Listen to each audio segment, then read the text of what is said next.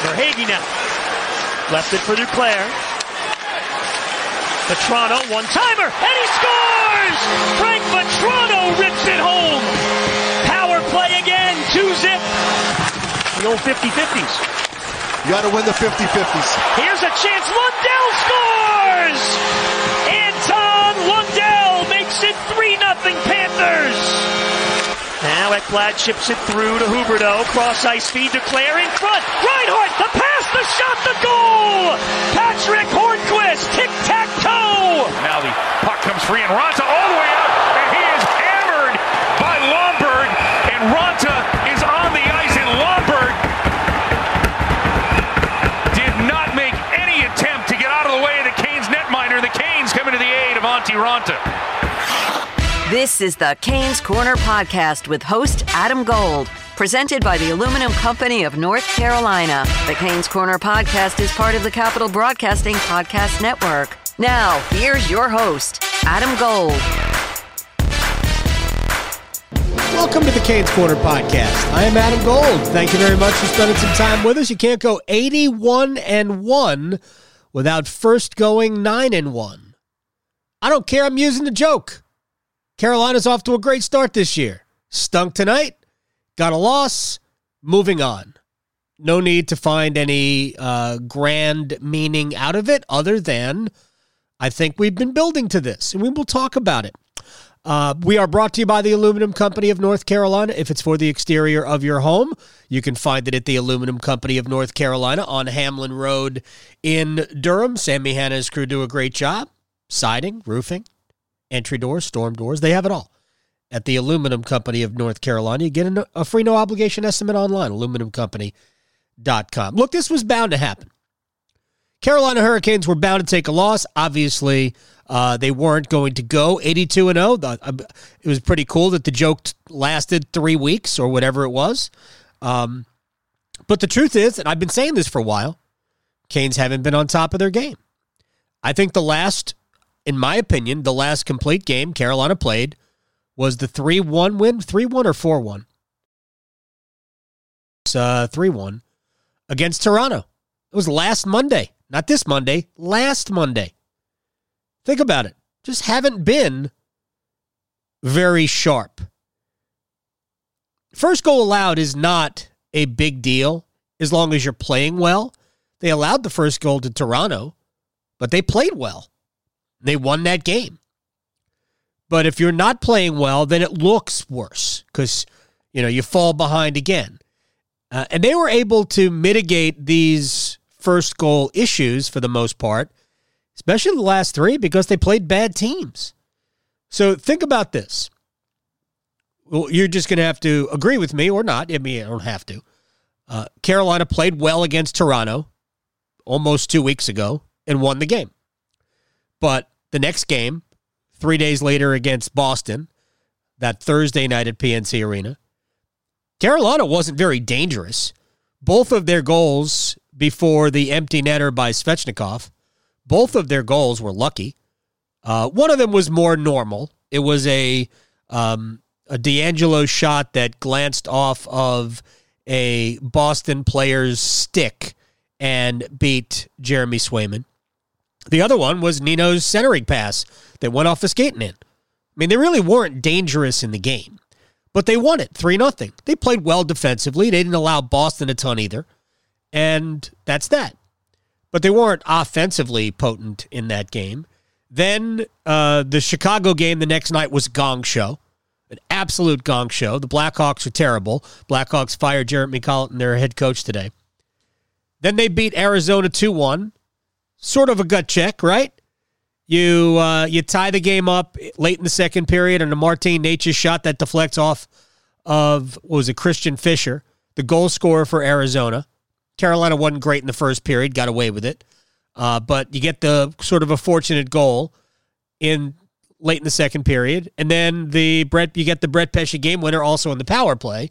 But, I mean, you got one goal on your own without Arizona helping out. And then you go to Chicago, and the Hurricanes win 4-3, but they won 4-3 because Marc-Andre Fleury was bad. At least two, probably three of those goals he wants back. So we've been building to this point. That's my opinion anyway.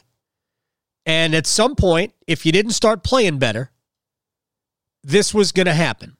But in defense, or in fairness to the Hurricanes, they had been finding ways to crank it up, to turn it on when they needed it, and they were getting wins, and they're banking wins. And 9-1-0 is not a joke. They beat the Islanders on opening night. I mean, that's a Stanley Cup contender, as the Hurricanes are a Stanley Cup contender. Beat the Islanders on opening night. They won that game against Toronto. Anytime you beat Boston's a good win. I don't care if Boston didn't play well. Carolina helped them not play well. Again, Carolina was just not good offensively in that game, but Carolina was very good defensively. But what is Carolina struggling with? 22nd in the league, coming in penalty minutes. Went to the box again. Couldn't stay out of the box. 3 power play goals in the first period for Florida. We'll go through those real quick. But can't do that. Can't spend the entire period in the penalty box. Carolina took, 3 penalties in the first 8 minutes of the game? Are you kidding? Look, Florida's one of the best teams in the NHL. We knew that coming into this game. We knew that before the season started. A lot of people, I don't really officially make predictions. I haven't. But to me, Florida's the favorite to win that division. I thought they had the best team in that division going into the season. Now you throw in the injuries that Tampa's dealing with, and I think the Panthers are a legit Stanley Cup contender. And they're dealing with, obviously, no longer having Joel Quenneville as their head coach. But, I mean, the team is the team, and the team is excellent. So between Florida and Carolina and Tampa and Colorado and maybe Vegas, I'm not a huge Vegas guy. Edmonton is off to a great start. I mean, there's a bunch. Washington, I still think is good. People complaining about Washington's goaltending. I think Washington's goaltending is fine. I don't know if Washington's defense is great enough, but Washington's still an elite team in my opinion. But tonight in this game, Florida was faster. Florida was sharper. Florida played with more purpose in the game tonight. And I don't know if it mattered or not, but the Hurricanes beat the Florida Panthers 6-0-2 in the season series last year. Never mind that the games were close, because there were 4 overtime games, and I think all but one of those games that Carolina won in regulation was a tight game throughout. But I have to think, at least it appeared to me, that Florida played tonight's game with the mindset that we're going to show you that last year was a fluke. We're every bit as good or better. And even without Alexander Barkov and Sam Bennett and Joe Thornton, who is, kind of adding some grit and size and experience to their group, even though they have plenty of all of that, Florida was just flat better tonight. We're going to talk to Alec Campbell in a little bit. And then an interview I recorded with Tony DeAngelo on Thursday night, which I don't know if we aired part of it on the radio show the other day, but on Friday, but it's worth your time. Tony, I'm a fan of watching Tony DeAngelo play hockey. Tony struggled tonight. I thought there were some noticeable struggles from some players tonight we will get to in just a second. All right, so a couple of quick things I want to get to before we take a break and talk to Alec Campbell, and that'll come up in about, 5 or 10 minutes. I mentioned that Carolina goes to the penalty box. I think it was 4 power plays in the first period for Florida. They scored on 3 of them. They scored on all 3 of their full-length power plays, even though they didn't really need a lot of time, I think, in the second one.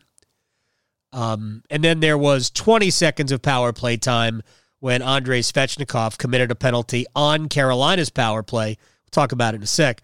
So it was just a 20-second power play that Carolina was able to erase. But on the first power play goal, and again, we can sit here all day. Did Jacob Slavin Was it a tripping penalty? I thought it was kind of weak for the first 37 seconds of the game, but, I mean, okay, he's in the box. You still have a chance to kill it off, and Carolina was that close to killing it off. So, yes, not only was it kind of a shaky penalty, in my opinion, it erased a Carolina chance, maybe because Carolina was getting a chance. The referee put the arm up because maybe he thinks that that's why Carolina got the chance. So, okay, that's fine. I'm not going to argue the call. But here's the problem. Carolina's shorthanded. It's late in the power play. You actually have the puck on your stick with a chance to clear the zone. The puck comes to Teuvo Teravainen, I believe, right on the left wall. And Teravainen, rather than get the puck all the way down the ice, the puck basically just gets beyond center. Just beyond center. So you cleared the zone, but you don't really get the puck deep. And now Florida doesn't really have to go back and chase it. And the reset is a little easier. And then it goes around to Anthony Duclair. And Ethan Bear, if you're going to get out to block the shot, get out and block the shot. Because if you're not going to fully commit to that, or if you can't get there, then you're better off getting out of the way so Frederik Andersen can see that shot cleanly. I don't think he saw it clean, and Duclair beats him up high, glove side, and it's 1-0. And we're, 2:28 into the period. It's already 1-0 Florida. Carolina gets a power play right after that, and then Svechnikov. I personally thought that it was a 0, and I'm kind of surprised that Jonathan Huberdeau went down as easy as he did, but penalty. So it erases the Carolina power play. 4-on-4 was fun. No harm, no foul. Nobody scored. So not that big a deal. Then the onslaught just goes haywire. Steven Lorentz looked like he committed an offensive zone penalty behind the play. It leads to the Frank Vetrano goal, which was a one-timer. There were 2 Florida Panthers in front of the net, but I kind of think that Freddie A. did see the puck, and if he didn't, he should have seen the puck because it looked like there was a lane. And Vetrano beats Andersen short side. To me, I thought that was the sign that this was not Andersen's night. I thought that was a goal that Freddie Andersen should have stopped. It was not in tight. It was from well above the circle, and or at least on top of the circle. And to me, Freddie should have had that, but he didn't. So now it's 2-0. The Anton Lundell goal was a direct result of what I thought was a silly decision by Andersen with the puck. He went straight up the middle. He was trying to get the puck to Teuvo Teravainen, but he didn't see the Mike linebacker in the middle of the field, and it was easily intercepted. And then Andersen never got back in position, and Lundell scored from the left side of the goal, made it 3-0. Then Carolina takes another power play. This is Martin Necas with a careless turnover at the blue line. Tony DeAngelo tries to get back, but he's not as fast as Anthony Duclair. He eventually slashes Duclair. Andersen makes a pretty good save, but DeAngelo slashes Duclair, and then you get the tic-tac-toe Hornqvist goal, which you heard in the open. And it's 4-0. And Andersen made a couple of decent saves in this stretch, and I think Florida missed the net a couple of times. I mean, it could have been 6. It's just a terrible first period by Carolina. And again, Florida was playing with purpose. And then we get to the second period. And we'll talk about this with Alec Campbell. There's really, to me, I'm not going to debate anybody, and nobody's here to talk to me about it.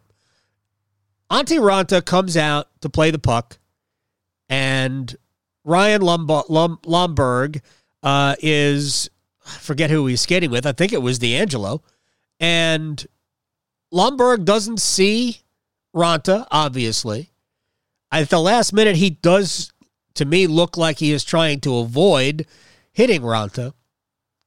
I thought it was the bad call. I thought 5-minute major penalty and a game misconduct was the wrong call. If you want to call a 2-minute minor, fine. But I know Tripp said this on the broadcast, I think after I had tweeted it out. I mean, I don't even see the penalty. I just see that as Lomberg going for a puck. All of a sudden, Antti Ranta's there. And it wasn't like Lomberg had a free, like he was all alone. D'Angelo was with him step for step. So I didn't understand the 5-minute major, but that's what it is. That's what it was. Carolina did score on it. It was the Vincent Trocheck goal. And look, I liked the fact they scored a goal, but for me, that was 5 minutes of even strength power play. Carolina wasn't good on the power play. They weren't good at any point tonight on the power play. They had a couple of chances in the third period, Carolina's best period by a million miles. And Sebastian Aho just wasn't there. It just wasn't a good night for Aho. And that's too bad because Carolina probably was good enough in the third period to draw even, at least to make it a 1-goal game. So, but they just couldn't get that. They just couldn't get that break. They couldn't get that bounce. Aho missed a great opportunity on a slap pass from Andrei Svechnikov, and Aho missed another open goal, and he whiffed on another pass on top of the right face-off circle.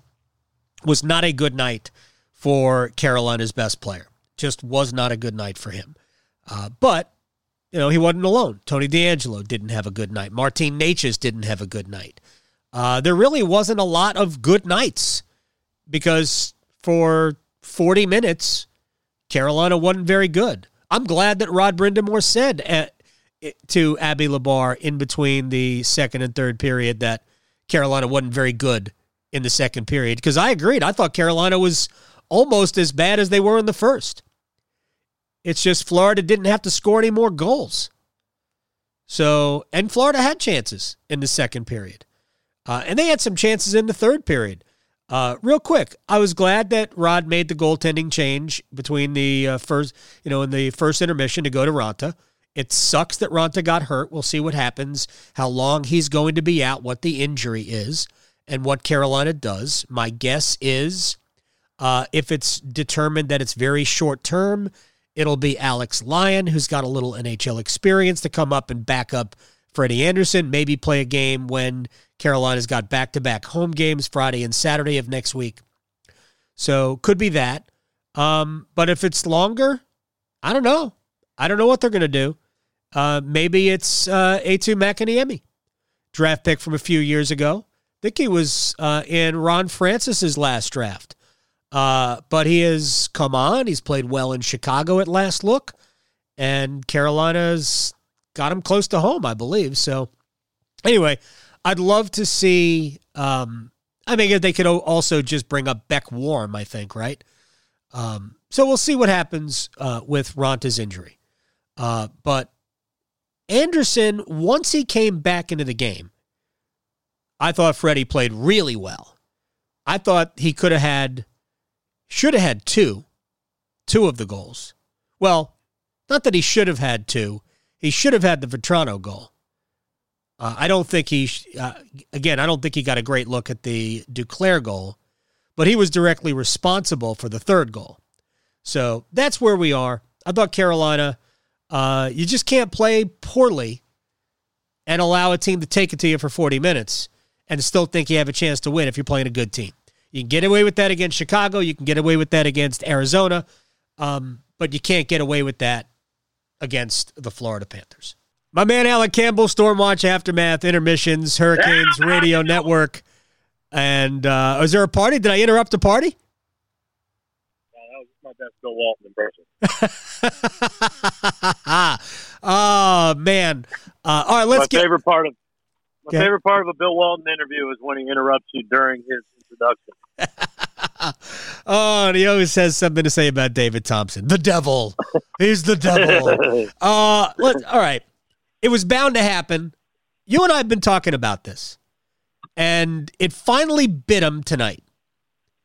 They haven't played, to me, Carolina has not played a really good start-to-finish game since they played against Toronto at home 2 Mondays ago. And you can get away with it against Chicago twice and Arizona once. But the Florida Panthers, no, they don't play. That's one of the best teams in the NHL, just like Carolina is, and they paid for it tonight. Yeah, that's a Florida team without Alexander Barkov, without Sam Bennett, no Sergei Bobrovsky in the net, although Spencer Knight's been pretty good for them so far this year. So I don't know that it's a huge drop off, although Bobrovsky has been good for them. So they're missing. But you lose Barkov. That's just it's a game changer, generally speaking. Yeah, Florida could have had 9 goals in the first period tonight if they had Sasha Barkov. Seriously. But, listen, you mentioned the schedule. That's the one thing different about these two teams is Carolina, I think, has played worse competition through their first 10 games than Florida had. And I know Florida won 3 of their games in overtime, but, they've beaten, some pretty good teams, comparatively speaking. So they did it against better competition. So they looked strong tonight. Carolina obviously had an unmitigated disaster of the first period, which, kind of felt like it was sort of set off by just a bad, not a bad penalty by Jacob Slavin, but a bad call by the referees to start the game because I just thought it was sort of a ticky-tack call, and it kind of just snowballed from there, it felt like. And I agree. Here's my quick take on maybe why they called that penalty, because I thought that was a bad call, and I actually also think the call on Svechnikov was a bad call. But on the Slavin call, maybe the referee determined that Carolina was going to end up with maybe a 3-on-1 as a result of that, and that if it wasn't directly leading to an incredible scoring chance, that he might have let it go. That's my only explanation, because to me it's not a penalty, really. And the Svechnikov penalty that negated Carolina's power play right after that, I don't really know what he did. I thought he and Huberdeau just kind of bumped into each other, and then Huberdeau goes down. Like, that's really a penalty? It didn't seem like much of a penalty to me. Yeah. So, either way, they dug themselves too deep of a hole in the first period to dig themselves out of. And it's not the first time the Canes have allowed the first goal of the game. They've done that 6 times this year. Yeah. They were able to overcome it 5 times. They weren't able to overcome it tonight. And it turned into, again, sort of a special teams game. The Canes gave up 5 power plays again, but they did get kind of fortunate as well on the 5-minute major they got in the second period when Ronta went out, which was just, and the whole thing was just kind of weird. The fact that Lomberg got ejected from the game, I thought was just kind of ridiculous. He and Tony DeAngelo got 10-minute game disconducts for completely different reasons. DeAngelo took a slap shot of a rubber rat. Yeah, the fact that those two things give you equal penalties is insane to me. We can probably get to that a little later. But, man, ultimately just too big of a hole to climb out of. I actually, I kind of thought Carolina, I liked how they competed in the second and the third period. I thought their third period looked more like what you want to see from them generally. Yeah. Even the second period, if you looked at that game on paper, they basically flipped the script on Florida in the second period. You looked at all the matches. Yeah, I know. What Carolina did to Florida in the second period looks like what Florida did to Carolina in the first period. So I didn't hate the second. And again, you do what you got to do to try to climb back in the game, score a couple of goals. You had to get you had to get at least one on the 5-minute power play. Yeah, they did. But then ultimately just not able to get anything in the third period in terms of goals. Yeah. I thought they were dangerous to start the third. I thought Carolina was very good. I said on Twitter, I thought the third period was representative of Carolina Hurricanes hockey. I really do. Now, it was 4-2 entering the third. Florida probably sat back just a touch. although they did have a couple of really good chances and counterattacks. But I thought Carolina was good in the third. It's unfortunate Sebastian Aho did not have a good game tonight. He missed some great opportunities to score. They could have made that 4-3 on the power play probably midway through the third. Was a shot pass, slap pass from Svech to Aho that he wasn't ready for. Then he missed an empty net at one point. It just was not a good game, was not a typical Sebastian Aho game, and that's unfortunate, especially since he generally owns the Florida Panthers. He's been more than a point a game against the Panthers in his career. But, I mean, you and I might disagree on the second period. I thought Carolina was fortunate in the second period. They got a goal. Mm-hmm. They got 2 goals. Of course, they had the 5-minute major, which to me was a 5-minute even strength power play. I didn't think Carolina was good at all. They did not pepper Spencer Knight with shot after shot after shot for 5 minutes. They got a goal, and even that was kind of a broken play because it was a shot that was deflected off the stick of Teravainen into the behind the net. Svechnikov kind of flips it in front, and Trocheck, batted it out of midair for the goal. They got one. They needed to get probably more than one at that point, but at least they got one. But it wasn't a very good power play, I didn't think. I think the power play was weak tonight. Power play hasn't been that good probably for 2 weeks. Statistically, it looks good, but it hasn't really been that good for about 2 weeks. So I didn't like the second period. I don't think the head coach did either. If we no, he hated it. he told Abby Labar that the first 2 periods were like a disaster or something. Whatever he said. No, listen, I'm not necessarily trying to fight for the second period as some great period. I'm just saying that's the difference between looking at naturalstattrick.com. Oh yeah, absolutely. And watching the freaking game. 100%. Yeah, Natural Stat Trick was so misleading in the second period. Yeah, but I mean, even the more basic one. I mean, Carolina doubled them up in shots on goal. Yep. It's just on paper, Carolina looked like a really good hockey team in the second, but it was just I don't love the sayings like not ready to play and things like that. I don't understand how that's possible. Right.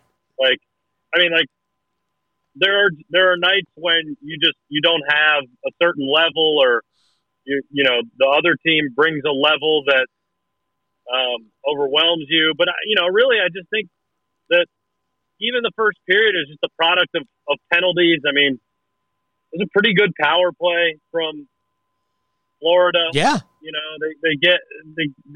thought pretty good shots. If I was going to fault anything, I mean, I'm not sure what Freddie was doing on the one even strength goal they got. I don't know if he was, what was he doing? I mean, did he mean to do that? I don't even know if he was trying to kick the puck out with his paddle or whatever he was trying to. I don't know, or maybe his paddle just happened to be in the wrong place at the wrong time. I can't tell. Well, I think it started when he was trying to pass the puck up the middle of the ice to, I think it was Teravainen, and he didn't see the Mike linebacker standing there, and it was a dead giveaway. Yeah, I mean, I guess that's my point, is that the puck sort of squirts out from behind the net. So, I couldn't tell if that was on purpose, that he was playing the puck with his paddle or not. I don't know. Could have been. Either way, it's a bad giveaway, and they score. Yeah. So I didn't like that. I didn't love, honestly, the near side goal from the right point. Vetrano's goal, the second power play goal. Yeah. I mean, and only because I just don't like near side goals. You're biased against near side goals. I can't believe that. No, I'm just saying, I feel like those should be, you should be pretty well sealed off on the near side. Right. That's the idea, is that you got to make them shoot a perfect shot to the far side to score. I mean, it's really a perfect shot to the near side too, if you think about it, because it's supposed to be sealed off. But I don't know, near side, or short side. What do they call them? Short side goals. near post. I call it near post. Either way, I know what you mean. Because I'm a soccer player at heart. Yes. So near post goals always bother me. So I didn't love that one, but I mean, it's a great shot. And they had a tic-tac-toe goal where they basically just skated around everyone, or passed it around everyone.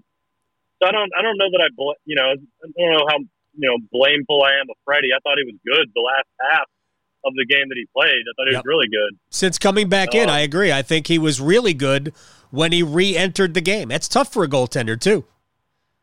Yeah, and I thought the Canes gave up a lot of just mishandles and odd man rushes, breakaway type situations tonight. I mean, I thought D'Angelo had a real tough game tonight.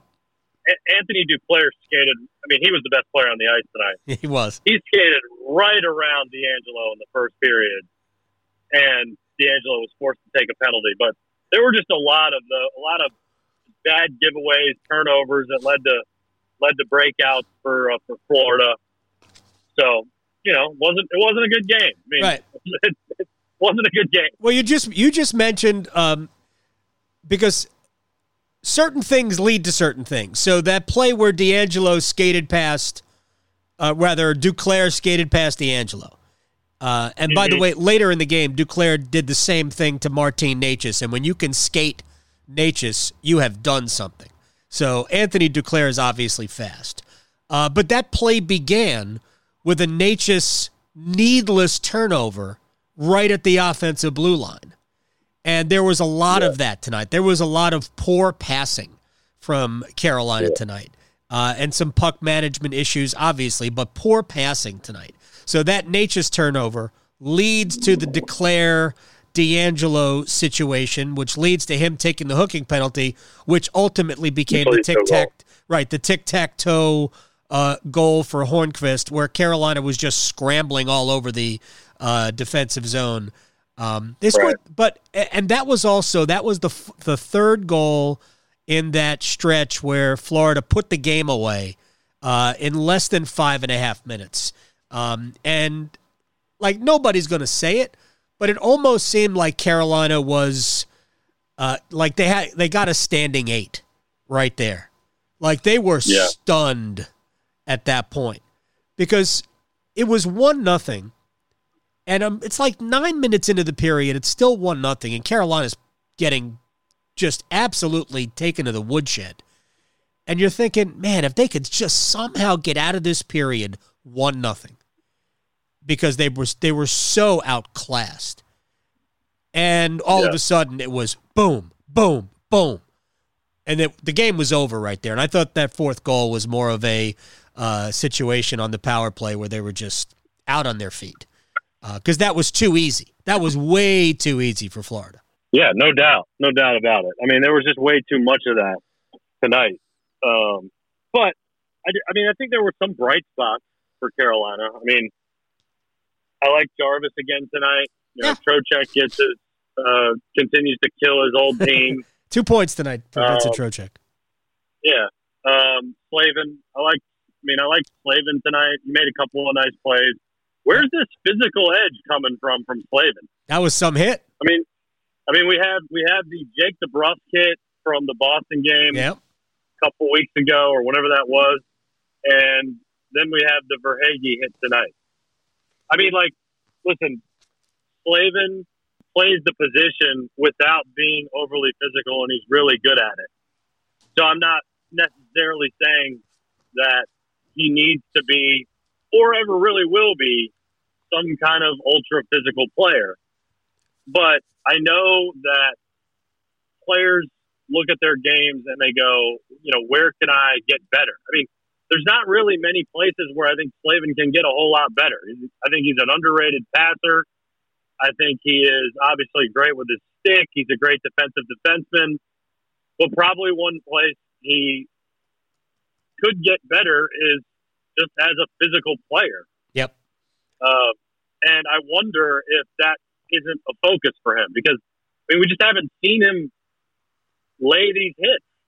It's remarkable that he is that good without really having a physical element to his game, but we have seen more of it. I hope we continue to see more of it because when he uses it, it's effective. He doesn't have to go around trying to take people's heads off. He doesn't have to do that. No. But I think it's an element that you need, and I'm glad that he's showing it. And that was at a big spot too. Carolina was still trying to come back. Like I did, I liked the third period. It's too bad they didn't get a goal because I thought that if they could have gotten one early, put a little game pressure on Florida, who just blew a 4-1 lead to Washington the other night. It could have been interesting. And Carolina had plenty of chances to do it. But, sometimes you deserve the result.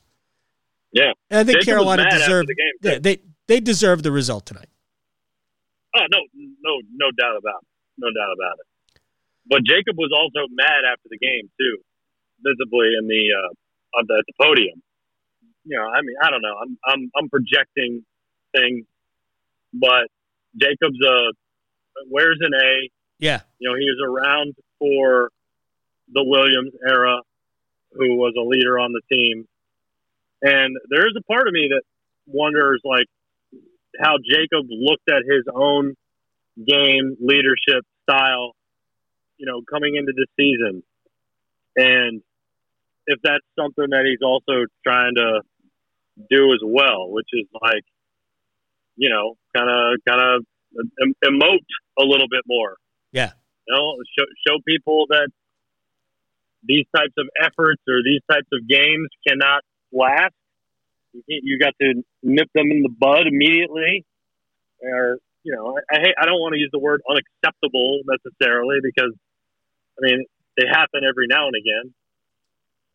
But I kind of liked it from Jacob. Like, I kind of liked the physical nature of the game and the visible anger after the game. I think it is unacceptable. It's understandable because it happens, but it is unacceptable. That for 40 minutes, that was not representative of what this team is about. But it's something I think we've seen. We've seen it building. So this was bound to happen based on the way they were getting by in several games. It might have been better for them to lose the game in Chicago, to be perfectly honest, because they weren't good. Mm-hmm. Yeah, they just weren't good. It might have been better to lose that game, and maybe that kind of is a little bit of a smelling salts, because and I think they'll be much better in Tampa on Tuesday as a result of what we saw tonight. I really do. I gotta say, like, in terms of losing games, I would rather lose to a good team than a bad team. If we're looking for silver linings here, we would feel a lot worse to lose to Chicago than it does to lose to Florida, who is a team that's is perfectly able to beat you. But would you rather lose to Chicago and beat Florida, or vice versa? I'd probably rather lose to Chicago and beat Florida. See, this is what I'm talking about. Yeah, I'd probably rather take my medicine against the Chicago, right, and then dish it out against the team you're competing with. Yeah, because then you're really fired up. Exactly. Let me ask you this before I let you go, Alec Campbell. How much do you think tonight had something to do with 6-0-2 against the Panthers last year? I don't know. I don't think a lot. I have a hard time with, especially considering like half this Hurricanes team isn't even the same. No, I'm not talking about from Carolina's perspective. Oh, from Florida? Because you and I both agree that we can sit here all day long and talk about how bad Carolina was. I thought Florida was outstanding. Florida was flying tonight. I think there was good. To me, I thought that Florida played with more purpose than Carolina did. And I thought maybe Carolina tried to just kind of weather that storm because they expected Florida to come out. And Florida, the power plays obviously had a ton to do with it. But I just thought that Florida looked to me like a team that was out here to prove that last year 6-0-2 was a fluke. And it really kind of was. 4 overtime games. So, I don't know. Yeah, they 4 overtime games. And 3 of the other 4 were close. It's always weird to look at that. Like Carolina 6-0-2, Florida 2-4-2 against Carolina last year. So, I mean, I don't know. I don't know. Maybe Florida they just felt really good tonight. I have no idea. They did. They looked really good tonight. They looked really good. They were fast. I mean, they did it without Barkov once again, which I think is insane for them. But they're good. I mean, listen, we've been talking about how good they are. They're awesome for a while. You know, last year I thought they were a really good team. They just kind of lacked the defensive. You know, their defense was just a little bit immature. But they are a team that I think comes at you with a bunch of lines. Like they're not a Bruins with the perfect line or whatever. They're not the Maple Leafs who run the Matthews Marner line at you all the time. You know, and I'm not saying Barkov's obviously a great player. Huberdeau's a good player. Ekblad's a good player. But it's not like they've got these just, they just come at you with 4 lines. Right. They do. Which I think is a different way of playing than when you play a Boston or a Toronto. How about Patrick Hornqvist playing on a 4th line? That's where Frank Vetrano's playing on their 4th line. He had a power play goal tonight. They're really, really good. They're really, really deep. Marchmont had a play in the middle tonight because Sam Bennett was out. He's been playing center for them. They missed 2 centers. They missed Barkov and Bennett. It's a really good team. I still think ultimately their weakness is sort of on the back end. I don't think they're great defensively, but I think they're good enough defensively if they get great goaltending, and I think they have the ability to get great goaltending. I think it's a wonderful team. They're great. So no shame losing. I think they're a lot similar to the Canes, honestly, the way they're built. The Canes just didn't play well tonight. Like I don't think that this should be a trend for Carolina against Florida. I mean, I think they are perfectly equipped and capable of beating Florida. Doing the same thing to Florida. Yeah, exactly. 100%. They got two more chances at it.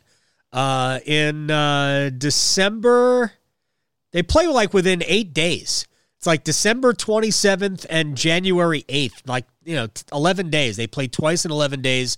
The other 2 games will both be in Raleigh. So those will be fun games to be at. I can't wait to be at those games. And I can't wait to talk to you after the Canes and the Lightning on Tuesday night. Oh man, I can't wait to talk to you then either. It's going to be fun.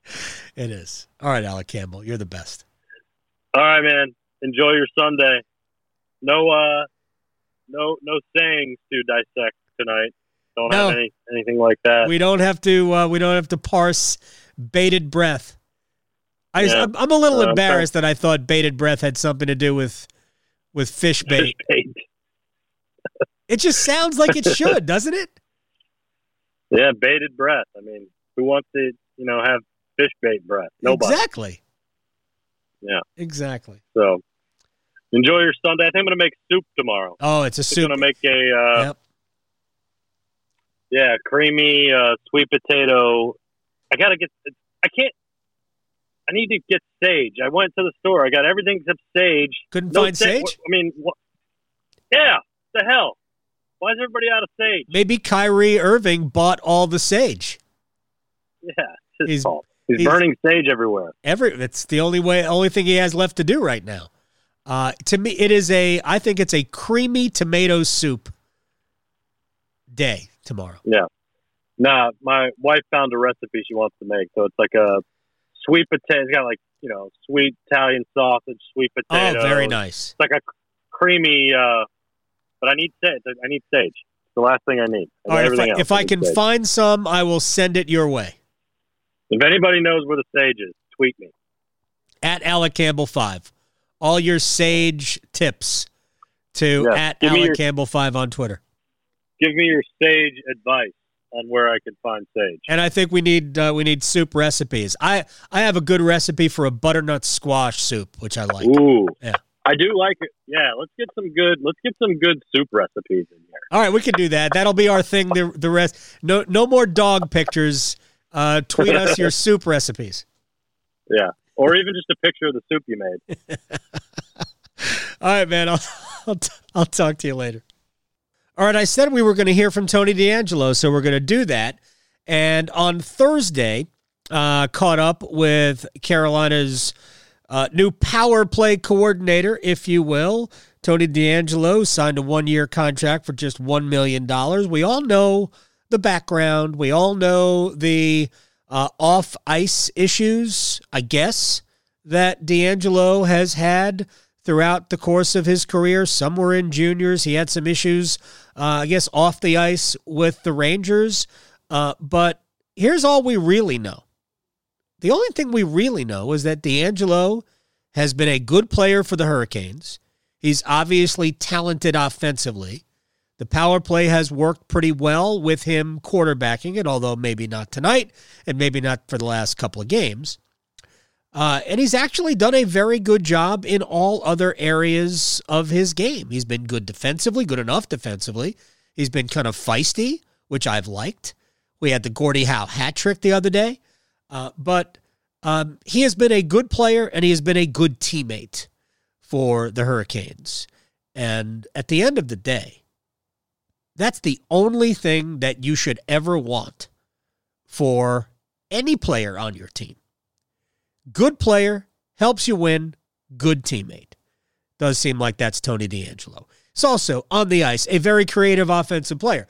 So much so that against Chicago, I wasn't sure if it was a pass or if it was a shot gone wrong, but gone right at the same time. So I asked Tony DeAngelo, was it a shot or was it a pass?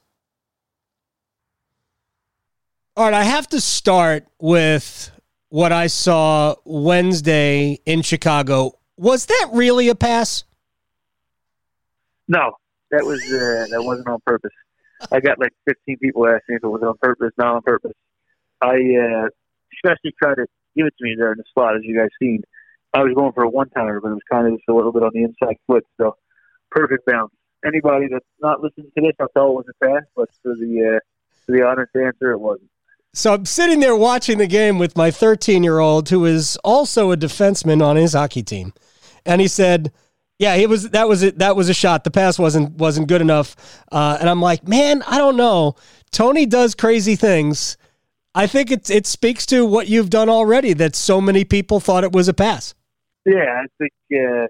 I guess I watched the replay of it this morning because I didn't even realize how it happened at full speed, and it definitely I could see how they think that just because it landed perfectly, but just a lot.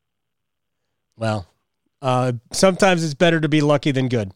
One of the things that I have appreciated about covering you in a short period of time, because obviously we're only 9 games into the season, is I think it's your honesty in assessing the game and your performance. So whether it's specifically about you or the team, 9-0-0, how do you think you guys have played as a group? Yeah, I think we're playing well. Obviously, we've had an unbelievable start. I don't think anybody could have drew this start up as good as it's been. So you can't really, there's not really too many negatives to speak on. I even thought last night wasn't our best game. I still thought we played fairly well. Especially come that third period, we just turned it up a notch. I think the first two, there was a couple of things that didn't go our way. They capitalized on the chances that we gave them, but I thought outside of I literally think we may have given them 3 chances and they scored all 3. Outside of that, I didn't think we gave up much. And as you can see in the third period, we did a great job of getting 2 goals, and then the penalty kills. I think the biggest thing about our team, which I've found so far, is how we could we could do a little bit of everything. We need to score goals. We scored 2 in 3 minutes there, third period. Then we have to kill penalties. We kill 8 minutes of penalties, I think, in what, an 11-minute span or whatever it was. Yeah. So it's just the way we're able to adjust and adapt the games with so many different pieces that do so many different things. So I think that's what I've been most impressed at so far. Was Slavin on the ice more than he was off the ice in the third period? Yeah, as he should be. He's a special defenseman. He does so many good things with the puck. His patience, his outlet passes, and then without the puck, an even bigger presence. Guys, high-level players coming down on him, and he makes it look like it's too easy for him to defend. He's got a great stick. He bats pucks out of the air. He reads plays so well. When you watch him from the bench, it's just really, really, it's impressive. I wasn't here, obviously, the last couple of years. I've always played against Carolina a lot, and you always know, how good Slavo is. Now when you get to play, I've only been here 9 games in practice, but it's like you're talking about 5 times, 6 times better than I even thought he was, which is saying a lot. He's a top 5 guy in the league, maybe even higher than that, in my opinion. Yeah, and he's got, I think, 7 assists through 9 games too. Apparently, that's the only way you get Norris Trophy recognition is if you score a lot. But he certainly has that ability. We're talking with Tony DeAngelo. You were a Flyers guy, I'm going to guess, growing up, right? Yep, I was. Up until I got drafted, I was all Flyers. All right, so your head coach is in the rafters in Philadelphia. Yep. Impressions of Rod before and what it's been like working with him over the last few months. Yeah, for obviously my family was big fans of him. I wasn't in his era. You were like the 3. Flyers. I was a little young at the age that he was getting with the Flyers there. But I obviously knew who he was. But his style of play is what I think hockey's all about. A guy that plays hard, plays tough, plays both ends of the ice. That's kind of what hockey's all about. And there's a lot of old timers that did it. He was one of them. But as a coach, I think I've been really impressed so far because I think he knows players so well because he was one for so long, and a captain and stuff. He understands what the way we feel, so he's able to coach and do the job with 23 guys so well because he knows what's going on. I think some guys sometimes don't. They haven't played the game at a certain level or don't understand people to a certain degree. Have some trouble sometimes, but Rod, he gets what we're going through. He knows what we're thinking, and I think that's just the way he's able to do such a good job and get everybody to buy into what he's trying to do. As a first-year head coach, it occurred to me as somebody who has covered this team basically in its entire iteration as the Hurricanes, he has gotten players to care as much about things as he does. And I think that's a rare ability to translate that because he cares so much and he puts so much into it. And he's gotten everybody else to basically do the same thing and act the same way. Have you seen that from him? Is there an example of something? Yeah, the example probably is just the buy-in of the team. I always tell this. I think I've said it a couple different times in interviews so far this season. You look at some top players around the league that they're more offensive minded, let's just say, than they are worried about the defensive side of the puck. But when it comes to the guys we have here, we have some super, super high level guys on the offensive side of things, and they're just as worried about the defensive end as they are the offensive end, and the neutral zone as they are the offensive end.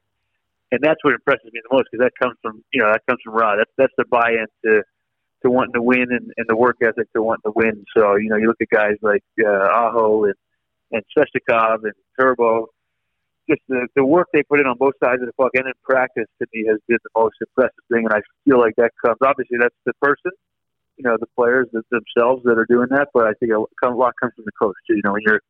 When you're expected to do that and then you do it, I think the coach plays a big role in it. So that's been the most impressive part of me. The first day I got here, even when it was pre-camp, the work ethic that this team puts in is the reason that we're doing well right now. We're going to continue to do well. Ethan Bear talked about culture, and he is also a new guy. Probably easier for you because half the team are former teammates of yours. But Ethan talked about he said the culture was eye-opening. What is if I asked you, describe to me the culture of this Carolina Hurricanes team? What is it? It's a good question. I would just say it's a team, and it sounds kind of stupid probably, but this is literally just team first. That's what the culture is. Everybody gets along. A lot of really, really nice guys, good people off the ice, and it's just a team. We're all on the same page. You can tell that kind of when you first got here. You go to certain places. I guess a lot of guys. We have so many new guys coming in. We've been all over the league. Different guys from Bearsy, obviously from Edmonton. We were in New York, a bunch of us. And then you got guys, even rookies. Everybody's just on the same page that we want to win. I think we have high expectations, and that's from the first day of camp. This is a team that's ready to win, and that's what our focus is on. Nobody's caring about what we're doing individually. There's no I feel like sometimes in hockey you have in the past if you're struggling individually. Say even if we're 9-0, but guys aren't producing as much as they would like to. Some guys are upset on other teams. That's not what goes on here. Everybody just wants to win and play hard. And that's, like I said it a couple times already here, but that's a really impressive thing to me, and I think it's going to be a big thing coming into the season. Who's the best Stahl brother you've played with? Well, I can't answer that one because me and Mark Stahl were so close. He was my deep partner. I love that guy. Right. But Jordan Stahl he's something. He's so much better when you play with him. Like, you only play against him and once in a while, and you see the flashing guys, Aho and then Turbo and all these guys are high flying and scoring and dangling through people. But when you watch Stolzy night in, night out, what he's able to do all over the ice, just I can't even begin to tell you how important he is to a team. He's just a beast. The way he kills penalties, the way he takes face-offs, his possession in the zone. He does so many things that are just not teachable and huge to a team in a 60-minute game to find ways to win.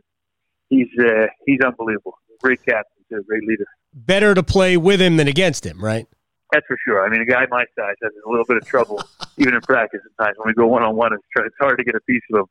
But then I watch big guys in the game. I watch 6'4" guys in the game try to get a piece of them. They can't either. So I'm like, I don't feel as bad about it now.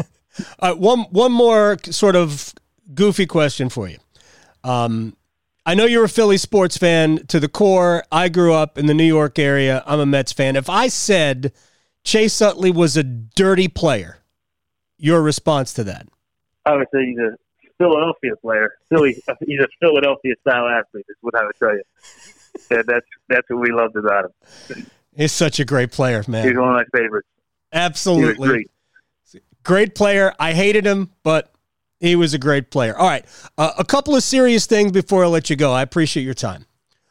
What was last year like for you? Watching, whether it's your teammates, you're not playing. It was a difficult year anyway. But what was it like for you? Yeah, you know what? It was a tough year for me. Obviously, I was.